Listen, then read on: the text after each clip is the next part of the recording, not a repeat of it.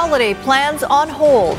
It's been such a crazy year and we don't know what the holidays are going to look like at this point. How COVID is forcing people to rethink how they celebrate this year.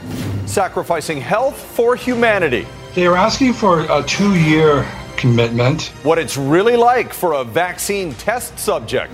And the old jail for sale. Downstairs used to be old solitary confinement. How you can do the time without the crime in this historic building. You're watching Global BC. This is Global News Hour at 6. Good evening and thanks for joining us. We have new details and fresh data tonight about where COVID-19 cases are growing in this province. First, let's get a look at the latest numbers. We have 711 new cases, bringing BC's total to 36,133. Sadly, we've lost 11 more people, which means 492 people have now died from complications of the virus. 338 people are in hospital, 76 in the ICU. 25,658 are considered recovered. We're now left with 9,050 active cases and 10,957 people in self-isolation.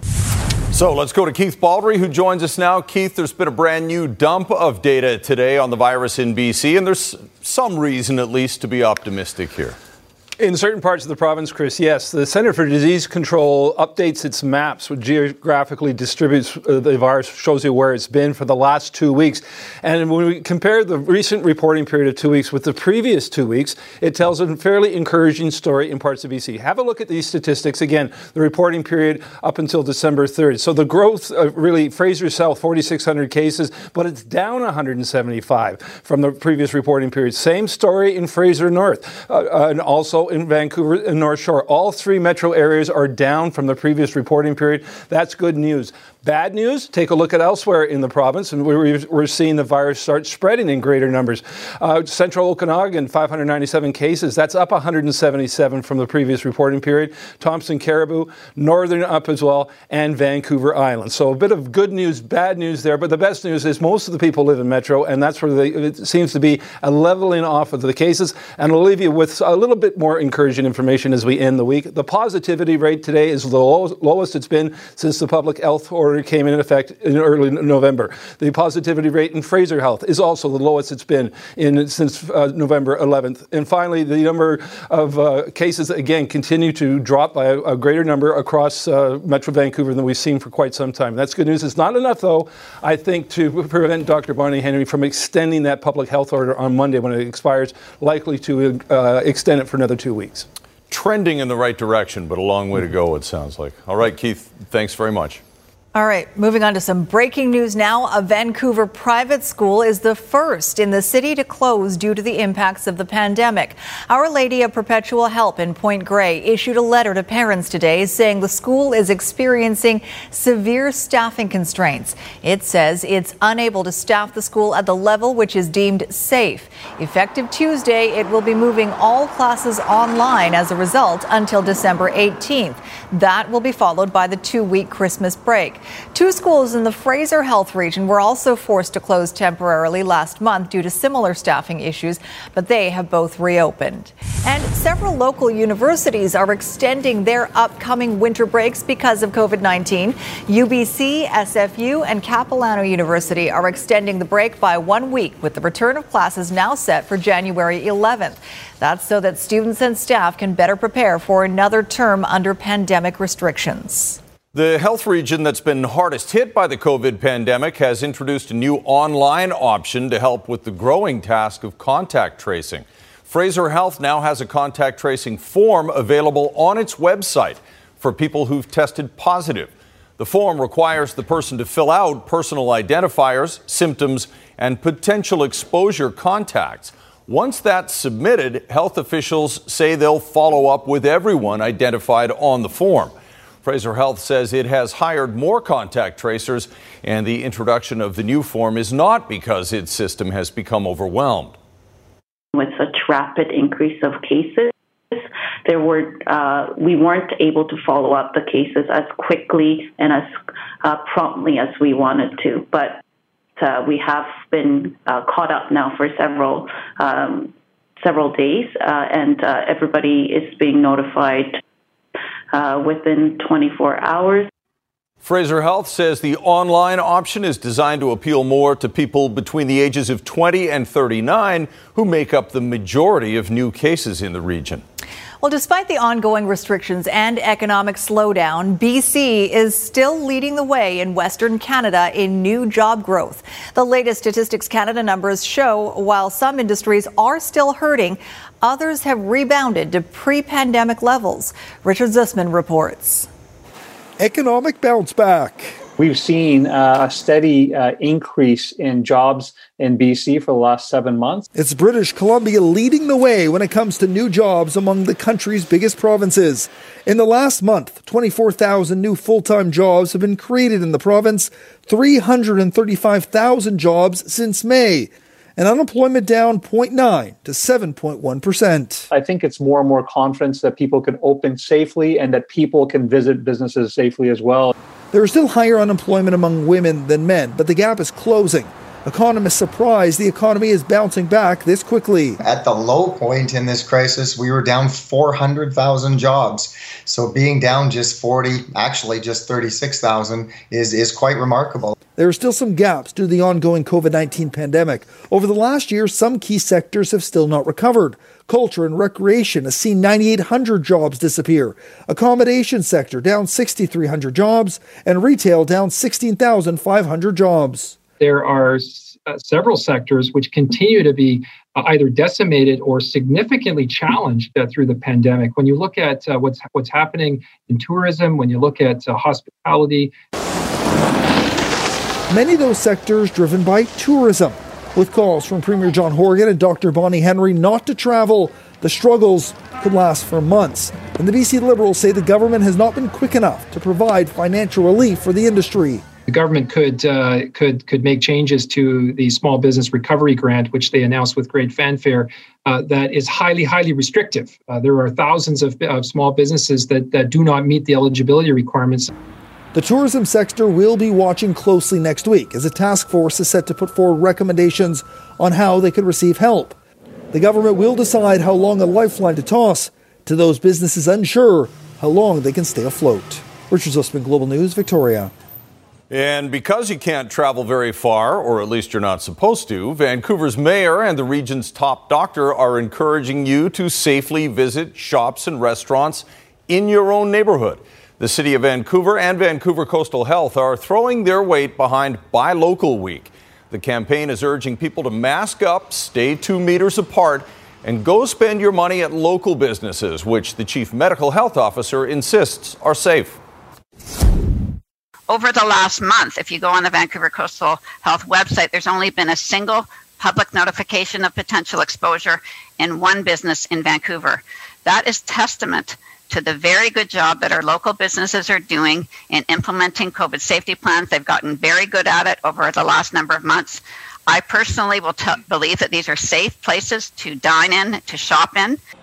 Dr. Daly also echoes what Keith said a little while ago, that over the past few weeks, there's been a leveling off and now a decrease of new COVID-19 cases in the Vancouver Coastal Health region.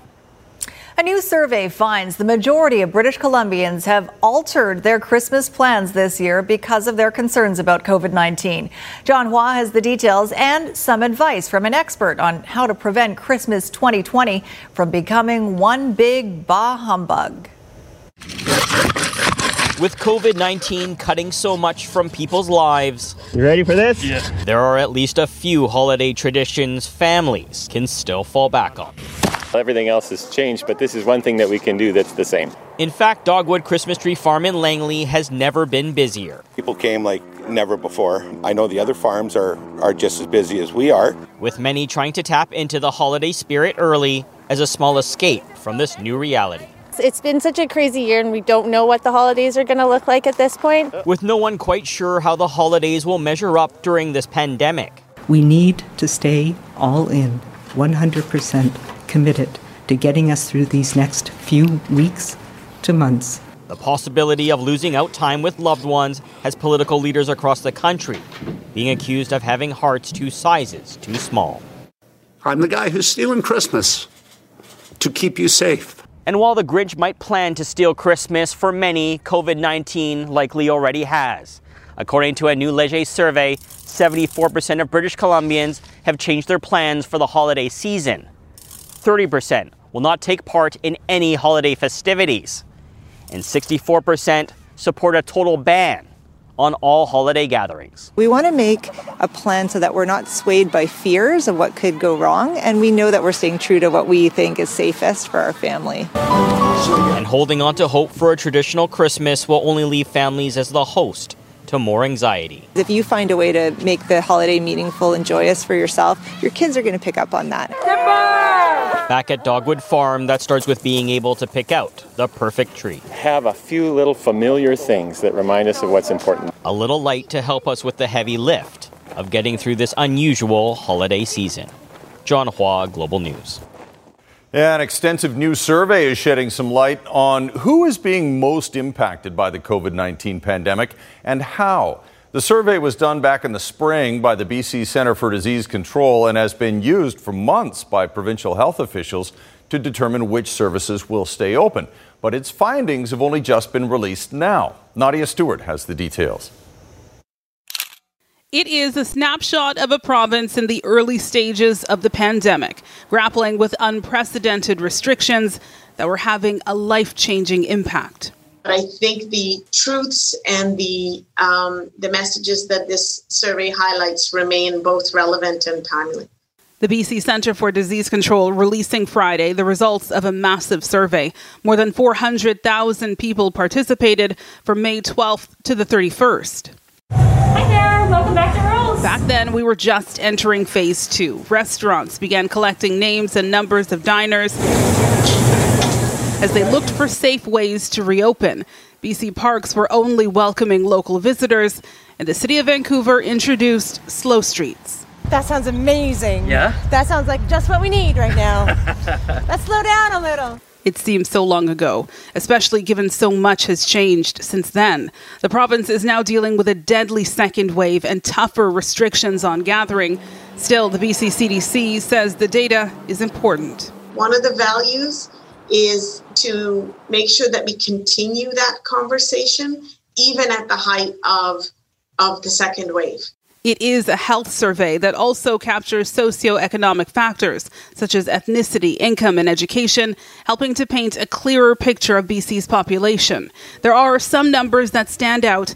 Back in May, over 60% of British Columbians across all regions said they'd lost childcare, and an equally high number said COVID-19 was affecting their work. The 18 to 29 age group reported a higher rate of declining mental health, difficulty making ends meet, and a declined social connection. The kind of data that could help to inform future policy decisions, even as this current COVID wave is telling another story of a province navigating a pandemic. Nadia Stewart, Global News.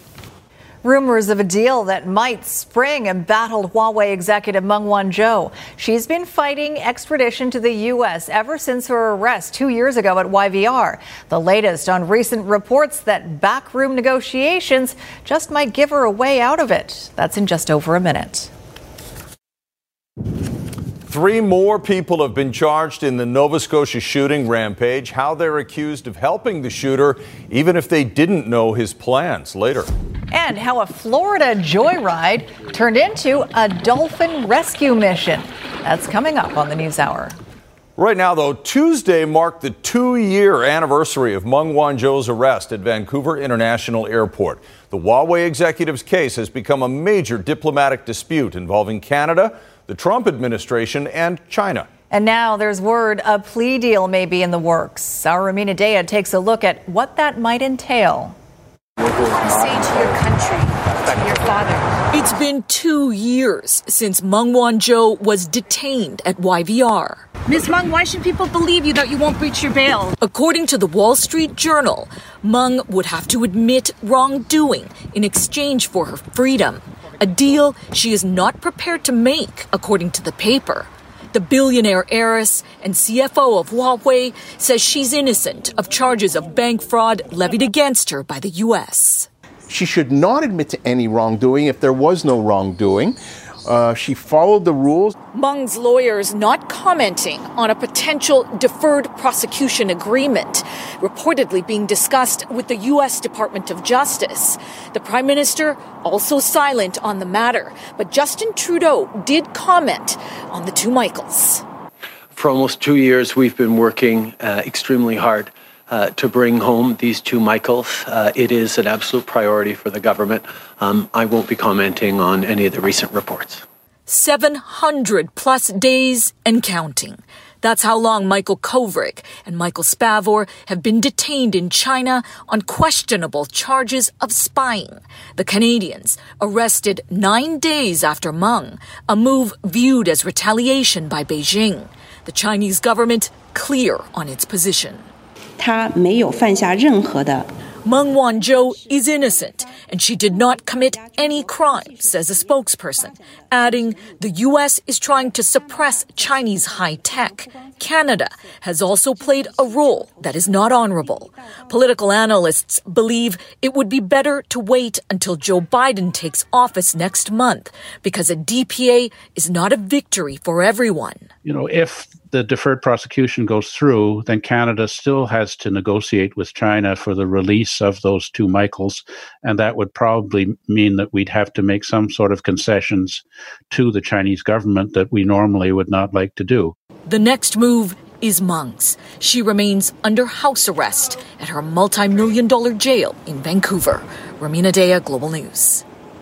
Service is now being restored at the credit and debit pay kiosks at SkyTrain and C-Bus stations, but TransLink officials aren't providing any other details about the company's recent ransomware attack. Since Tuesday, a number of services were impacted by what one cybersecurity expert warns is a crime that's only going to become more common. Jordan Armstrong has the latest. The eGregor ransomware infecting TransLink has a unique calling card, a print bomb. Ransom notes shoot from office printers, making it impossible for a corporation to hide the attack. The more chaos you can sow, the more you increase the likelihood, again, through the perspective of the cyber criminals, that an organization will pay up just to end the chaos. The eGregor chaos also hit Kmart, plus Barnes & Noble, two of nearly 70 mostly American victims since this strain of ransomware surfaced in September. The ransom demand for TransLink is believed to be in the millions, but sources say TransLink does not intend to pay. Cybersecurity experts we spoke to say it's the right move. It's certainly painful to not pay these things, and it's far better, though, for the organization to take the immediate pain and build back stronger than to pay these groups. Either way, he says, the cost to TransLink in the form of rebuilding its IT network and devices will likely reach 6 figures. The minister responsible for TransLink says a forensic investigation to determine the scope of the attack continues. And at this point, there's no guarantee personal information is safe. What I can say is that to date, no threat to British Columbians' personal financial information has been identified. The belief inside TransLink is the hack started with a phishing email.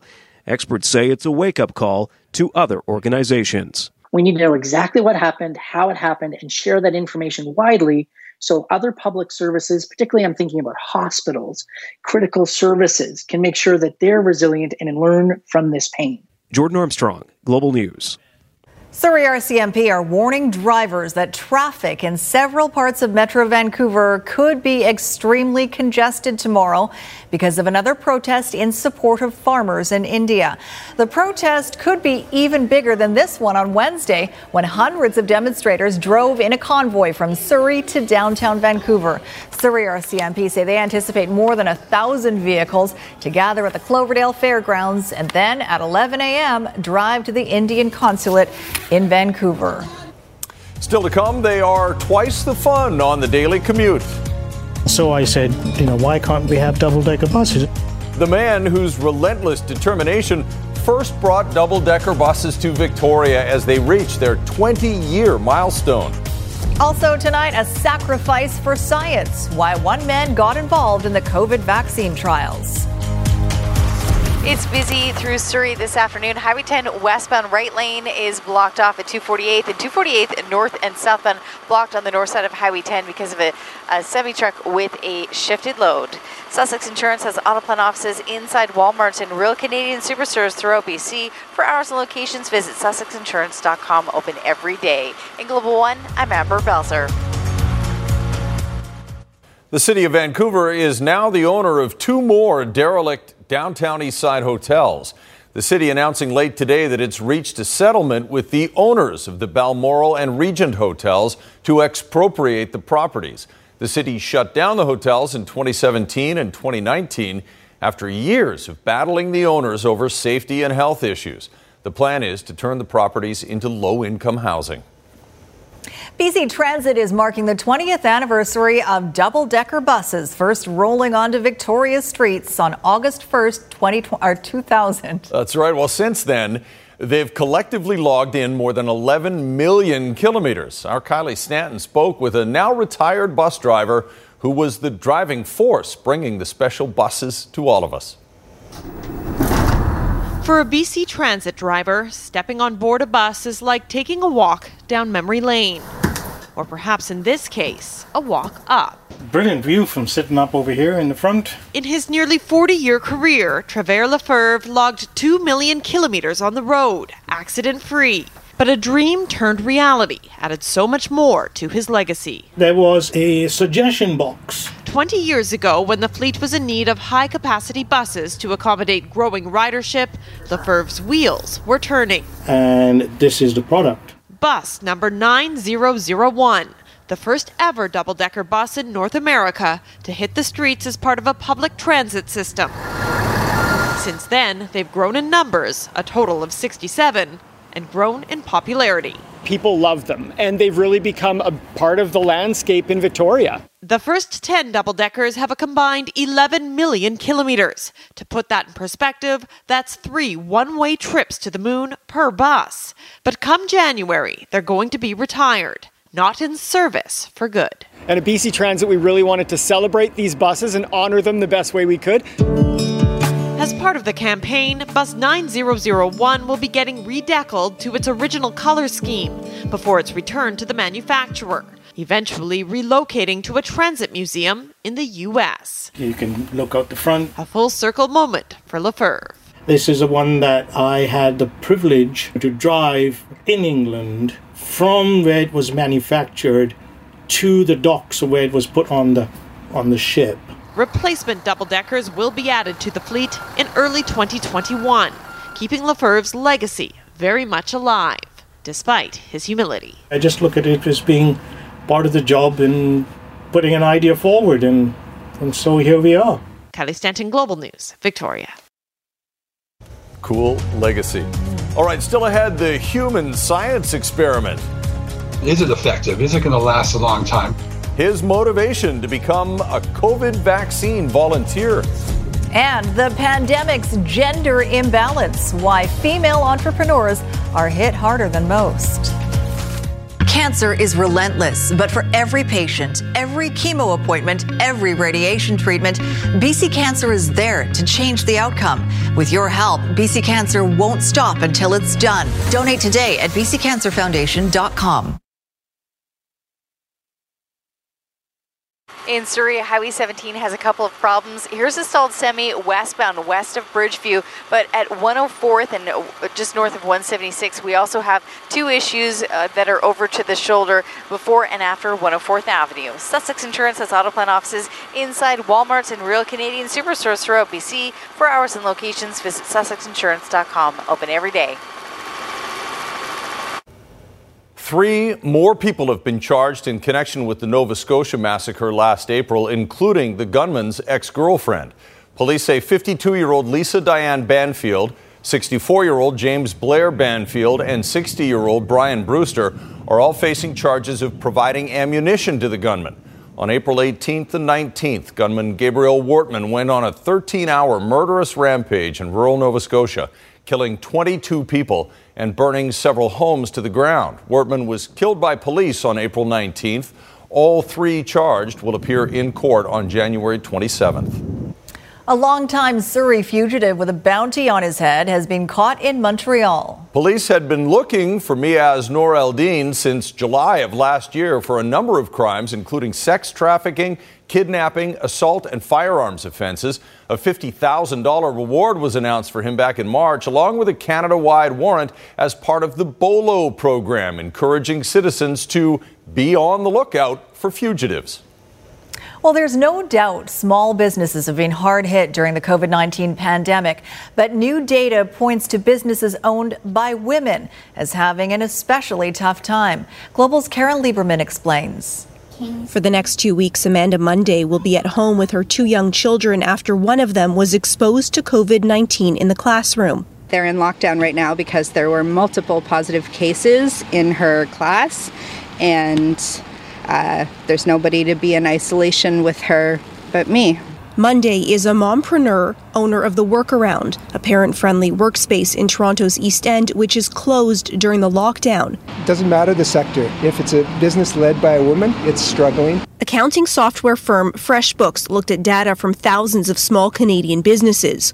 What it found was a startling difference between how businesses owned by women were faring compared to those owned by men during the pandemic. That industries most affected during the pandemic are women dominated. So education, restaurant, hospitality. And so these businesses, if you are a self-employed person who has a business that works in these industries, it's been harder for you to recover. While small businesses continue to struggle, the data suggests to date, Canadian women-owned businesses have taken 10 weeks to rebound, compared with 5 weeks for male-owned businesses. For Amanda, there is strength and support in numbers, but the reality that she and her female counterparts bear the brunt of the economic fallout from the pandemic is tough to swallow.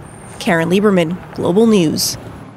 Now, a former BC resident is one of thousands of people who are now testing COVID-19 vaccines to make sure they're safe and effective for the rest of us. Aaron MacArthur tells us how he's doing and why he's taking part, even though he has friends who don't believe in it. As companies race to get vaccines to billions of people, a big part of that process has been clinical trials. People around the world have rolled up their sleeves and taken a jab in the arm, including Canadians. I wanted to do all I could to try to help bring about a vaccination for my family, my friends, my students, and my country. And I've felt it safe, and I know that vaccines, I'm old enough that people my age had polio. The side effects of the shots, so far, minimal. You don't even really feel it going in. It's that fine of a needle. It's the next day, the muscle's a bit tender. There is no way to know if the test subjects received vaccine or a placebo. But in the people who were inoculated, company-supplied data suggests they are up to 95% effective. The next question, how many people will need to be vaccinated in order to protect the population as a whole? We have an assumption that you would probably need about 60 to 70% of people to be vaccinated. But we do not know that. Already some setbacks in the worldwide supply chain. Pfizer has said it will only deliver half of what it promised to the U.S. by the end of the year. AstraZeneca has had issues with dosage, forced to redo part of its trial.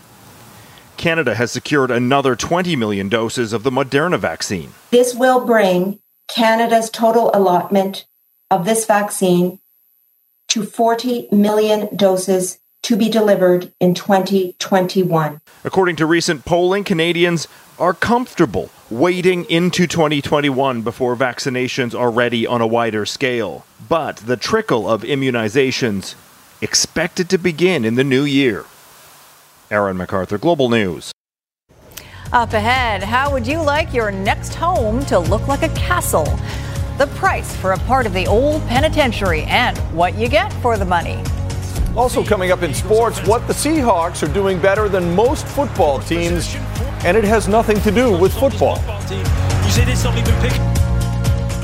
A heroic rescue off the coast of Miami, Florida, and it was all caught on video.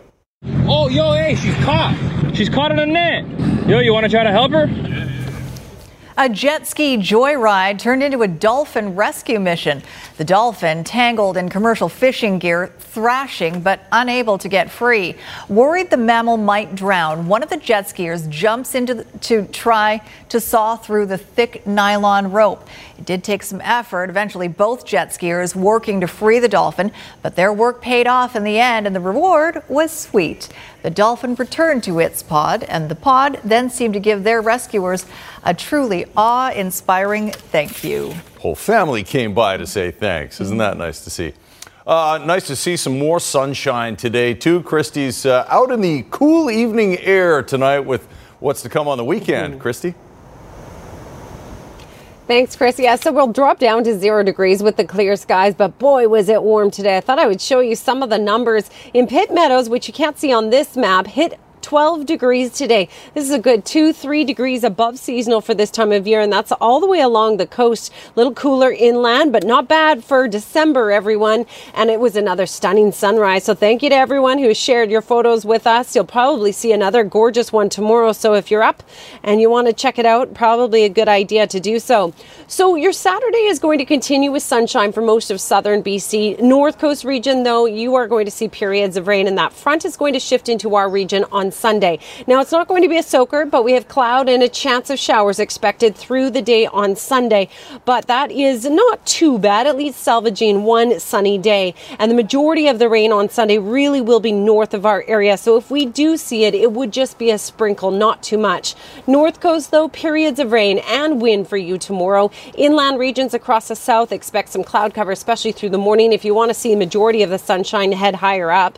And certainly towards the end of the day, you'll see it. For our region, mainly sunny, some patchy fog in through the morning hours, but double-digit temperatures again tomorrow and likely on Sunday also. But again, Sunday's when we have a chance of a little bit of moisture. Majority of the rain, though, isn't set to push in until Monday. And here's your central windows weather window from today, looking out over Pitt River. Thank you so much. Blue sky, blue in the water, nice and calm, and the nice colors of fall there as well. Love That's it. Beautiful. Thanks, Christy. Well, very unusual property just hit the real estate market, and with its colorful history, if you're interested, you might want to lock it down quick. It's the most recognizable remnant of the old BC Penitentiary in New Westminster. And our Linda Aylesworth has a look back at its history and the unique features the new owners will enjoy. Want to own a piece of British Columbia's dark history? Well, here's your chance. Well, it was built in 1878, and it was a federal prison, and it was the only federal prison west of Manitoba. It is the Gatehouse, or Castle, one of the two remaining buildings of what was the BC Penitentiary in New Westminster, and it can be yours for just under $6 million. It's gorgeous. I mean, it's probably one of the oldest buildings. It's approximately 160 years of age, and it's got a lot of history. History that isn't evident in the upper floors. Since the prison was decommissioned in 1980, they've been used for office space and a restaurant.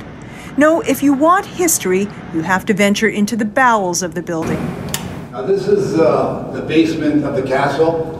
This is all these doors 150 years ago was solitary confinement. Each individual door held serial killers, murderers, the baddest people in society.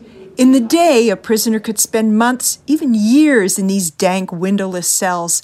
During the infamous 1963 prison hostage-taking and riots, one of the prisoners' demands was not to be placed in what they called the hole.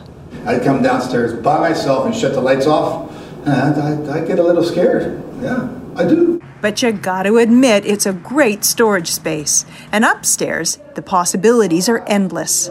This was great for a church because down the hallway, there's a hall. So in that hall, you can have 150 seats. And if you also want to purchase the $9 million jailhouse up the hill, Sutton Center Realty can cut you a deal. This would be fantastic to own. You're owning a piece of heritage. Not only that it's 160 years of age, it's got 12-inch concrete walls. Nothing like this in Vancouver is built like this again. Linda Aylesworth, Global News. Personal connection for you. I did not know that until like 5 seconds ago. 5 seconds ago, I know I left that. My mom used to work at the BC Pen. Wow. I've never been there. She worked there. Right. Worked. You didn't have bring your kid to work day there. No. Okay.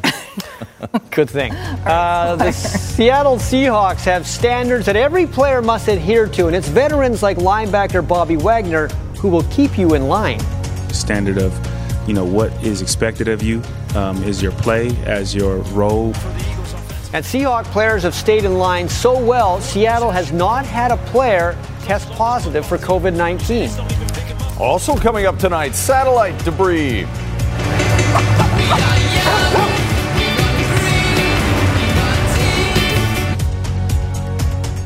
A sour note for the Canucks today. Yes. Needless to say, that's a good one, actually. Mark Donnelly confirmed to media outlets that he'll be singing O Canada at a rally against COVID-19 restrictions tomorrow.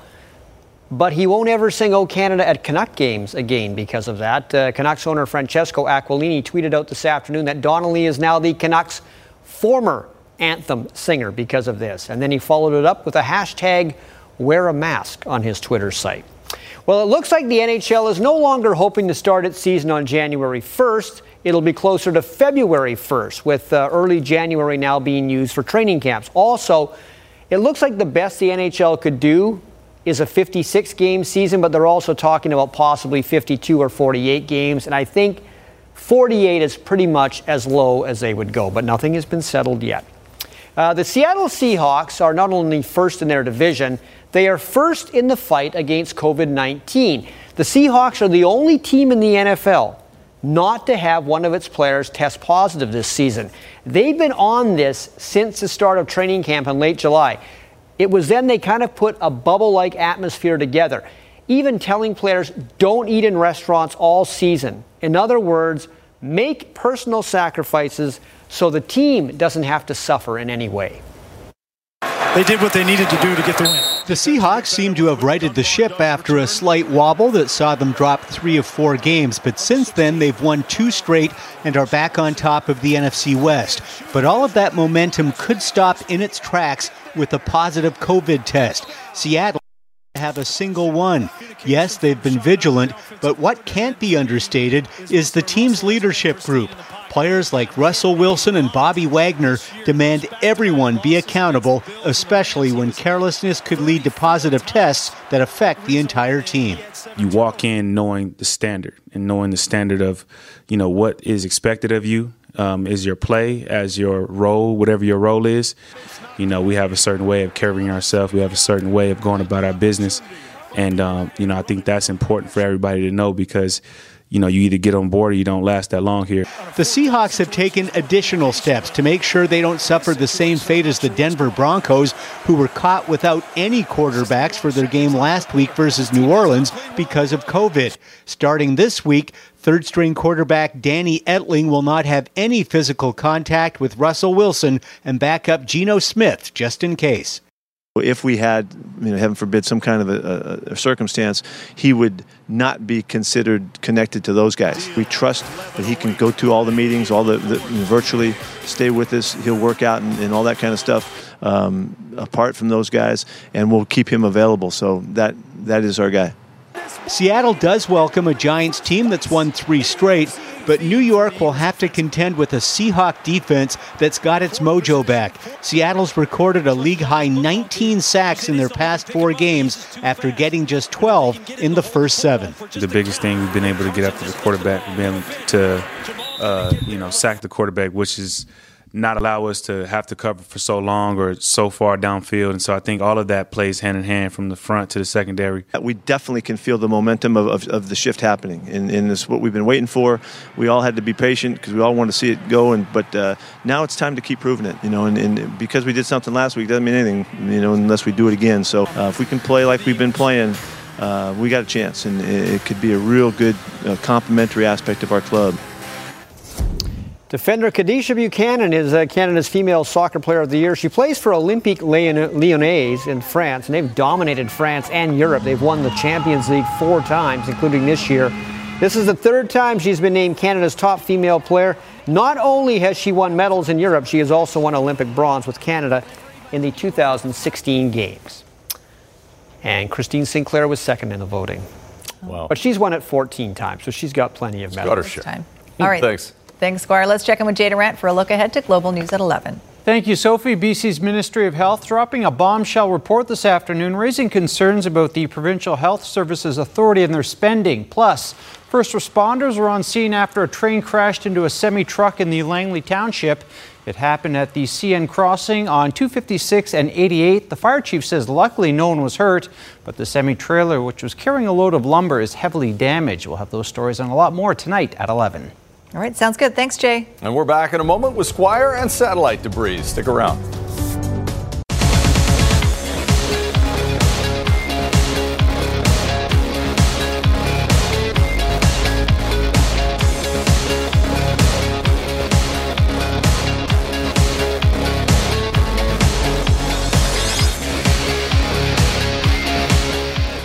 Way to end a long week? We made it through another week somehow.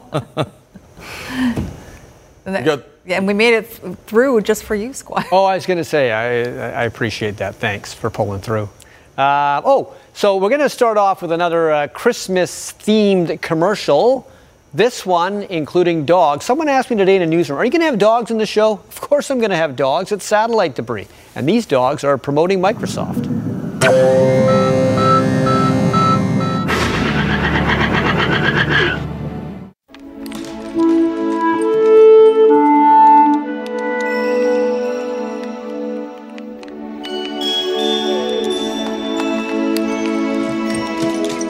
Whenever we've done this, we've kind of had to send out forms and have them back and things like that for the kids. How do we do that this way?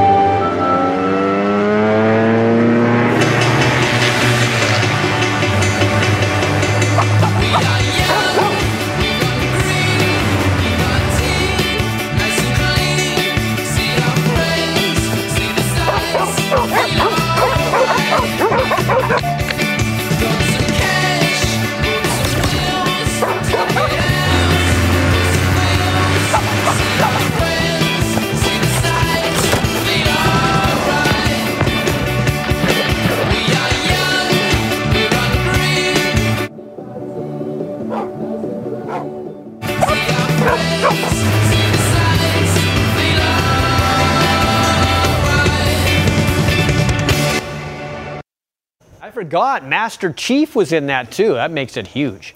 Okay, we had dogs. Now we have a lobster. I can't believe it. That there's a lobster in our hot tub? Oh, you guys. There's a jet. Oh, I needed this. No, I can't believe how easy it was to save hundreds of dollars on our car insurance with Geico. We could have been doing this a long time ago. So you guys stay at the hotel? Yeah, we just got married. Oh, congratulations. Thank you. Yeah, I'm afraid of commitment. You know, I'm being boiled alive. Oh, shoot. Believe it. Geico could save you 15% or more on car insurance. That guy's the worst. If you're a lobster, they'd never think you'd be in the hot tub. They think that would be the last I'm worried place about you'd go. that lobster, though, in the hot tub. Okay, we've showed this one before, I think a couple of years ago. I love it. It's the dangers of dad jokes.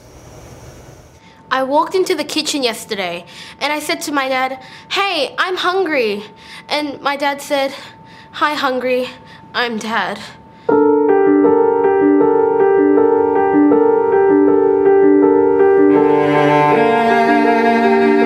Well, we were having dinner and Dad spilled his peas on the table. He looked right at me and said, "Oh no, I have just peed on the table."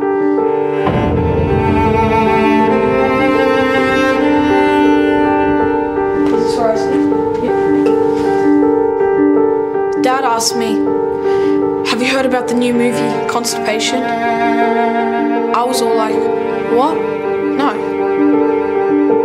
And he said, "It never came out." Who even calls a movie Constipation?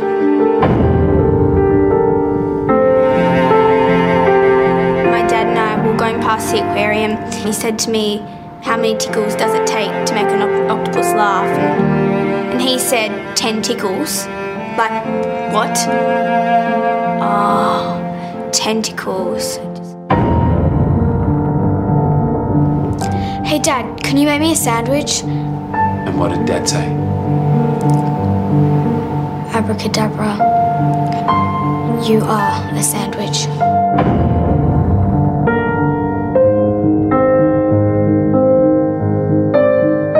I guess I am a sandwich.